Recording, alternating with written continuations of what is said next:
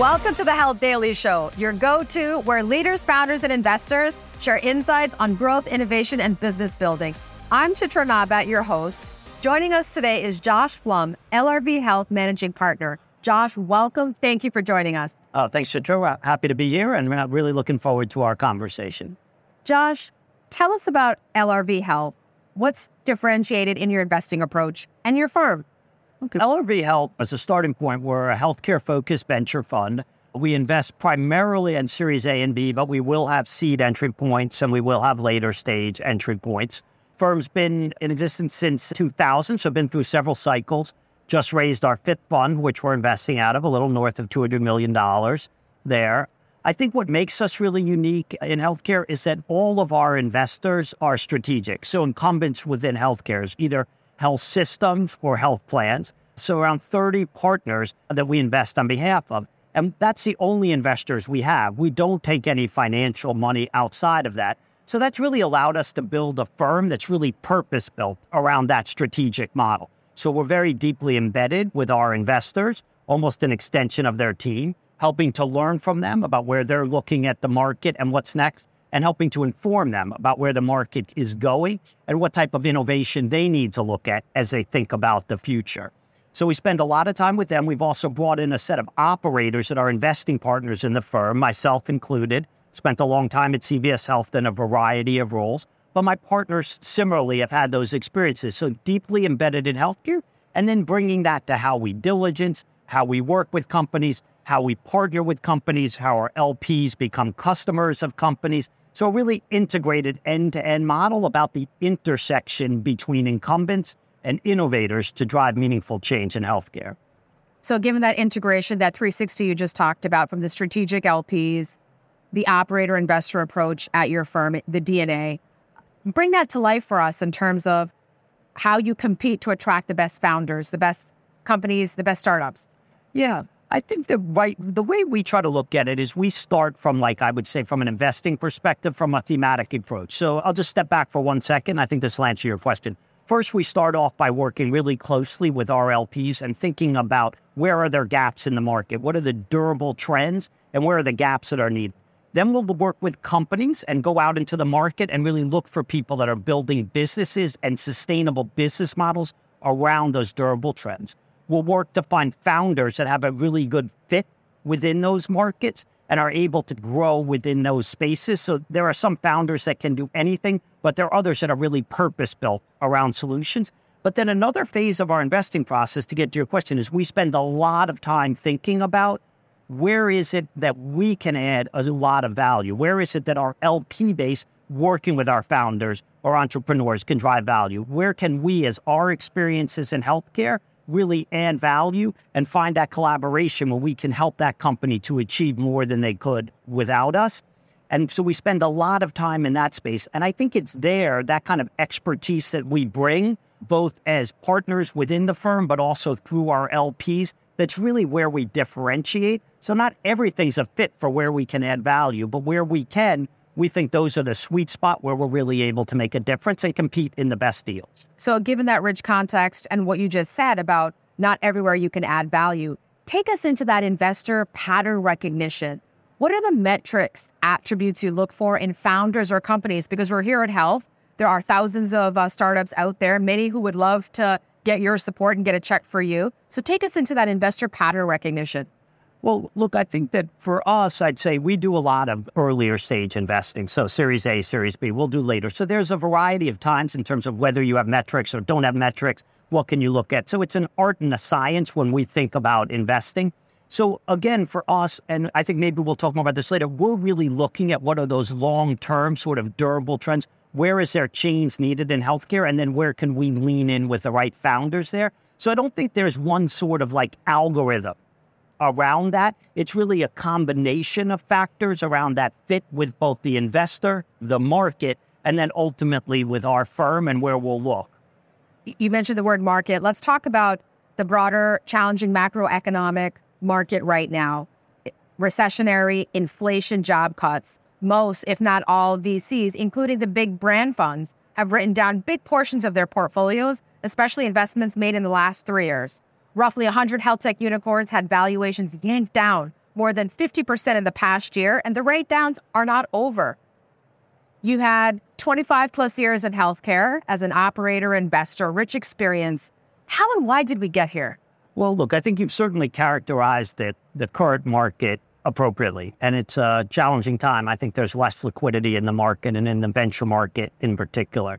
I'm always think that when you think about where you are in a market, to the point of your question, you have to think about markets often as like a pendulum. So where you are in the market depends a lot on where you've been, and that can help inform where you're going to go. So where are we and how did we get to where we are? We're in a market where, especially during COVID, because it was a healthcare crisis, it drew an incredible uptick in the utilization of digital health solutions, right? You had a regulatory environment as well that lessened a lot of the regulatory barriers traditionally to innovation within healthcare and create an environment for rapid adoption. And then you had a financial environment where there was a significant amount of capital in the market because interest rates were low and there was a lot of stimulus. So we're coming off that market. Was that normal? I don't think so, but that's where we were in the market. And now we're on the swing back from that, particularly as it relates to like liquidity within the market. So as interest rates have risen so dramatically, you're seeing now less capital available. Still a lot, I would argue, but less capital was available. And so what that's created is an environment where I think as you step back and think about yourself as an investor in this market, particularly in venture where you're trying to take a long-term longitudinal view of where the market is going, I think there actually is still a significantly good investing environment. You still have digital health has moved to a place and a plateau around utilization that's much higher than it was, less than where it was pre-COVID, but certainly has grown.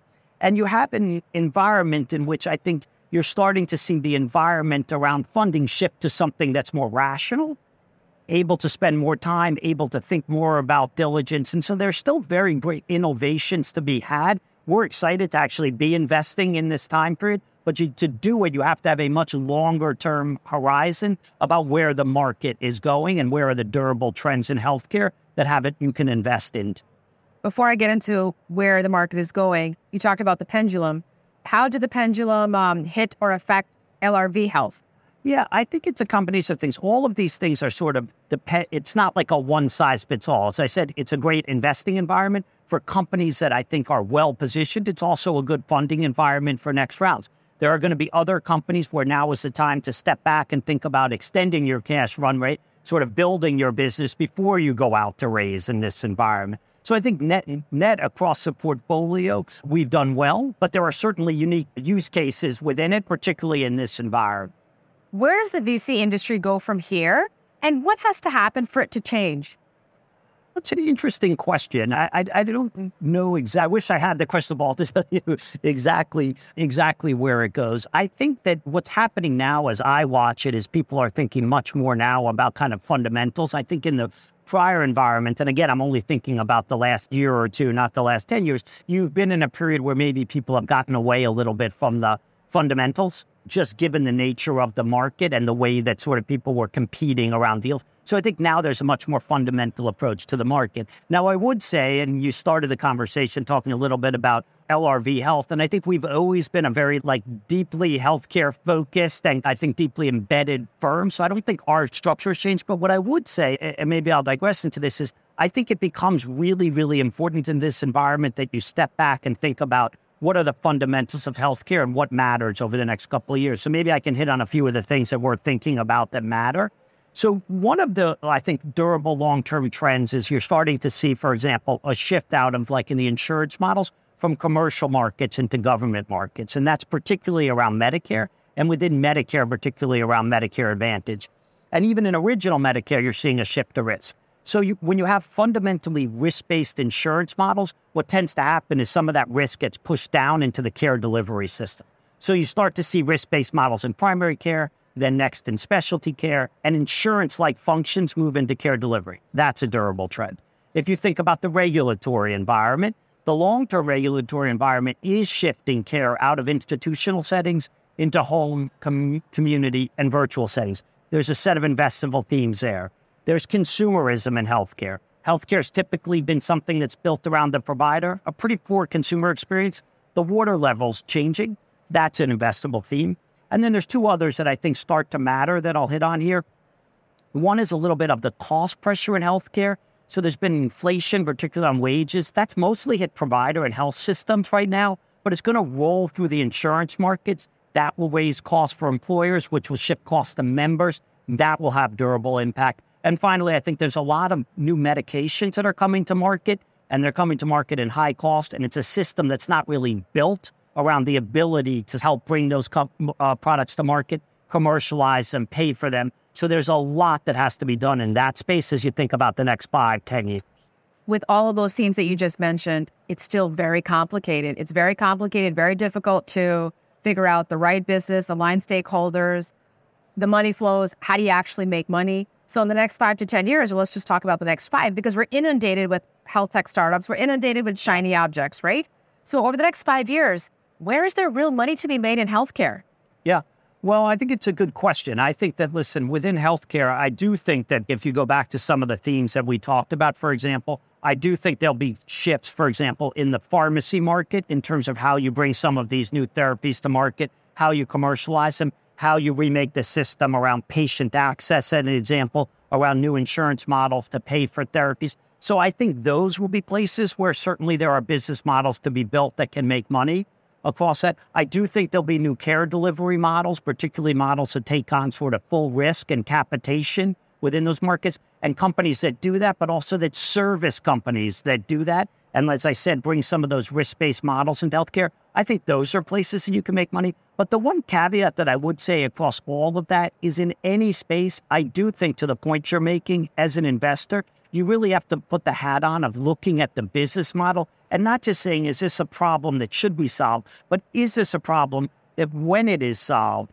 can fit into workflows, can fit into payment models, and can build durable businesses. And within any of those lanes, there will be companies that can and cannot. And it's our job to really sort those out and invest in the ones that are building long-term business models on a multi-year basis. Leadership, Josh. In career, business, life, there are rules, norms, codes to how things are done. Where have you been a code breaker in career, business, or life? And how did you do it? Well, first off, I love that question. I like the word code breaker in that context. I guess what I would say for me, the first thing is I'm sitting here today as a managing partner in a venture fund. I started my professional career as a white-collar criminal defense attorney. So certainly along that journey, I've broken a few norms. And I'll take you a little bit through that, right? And I think the common denominator it is, I've always kind of pushed myself to want to try new things, expand my horizons, and within that, take risk around failure. I've been lucky to succeed by having great teams and great mentors, but I started off, as I said, a white-collar criminal defense attorney. Wanted to learn more about business, so I went to the Boston Consulting Group. CVS was a client. I really fell in love with that model around pharmacy and the ability of that to really transcend and make change in healthcare. So I moved in-house at that time to a regional chain, and then from there, moved into helping to run and then ultimately leading our pharmacy business, moved in to become our chief strategy officer, start our venture fund. So a really sort of serendipitous career path, like marked by great mentors, but also a desire to make change. So I would say in that way, I've been a code breaker. But what I like about it is, aside from it just being fun and interesting and dynamic, is it's really put me in a position now where I think I'm sitting in now in that intersection with entrepreneurs and incumbents and able to speak that language and hopefully have those experiences continue to make an impact in what I'm doing now. So maybe a code breaker, but certainly not a linear career path. Josh, thank you so much for joining us. Thank you.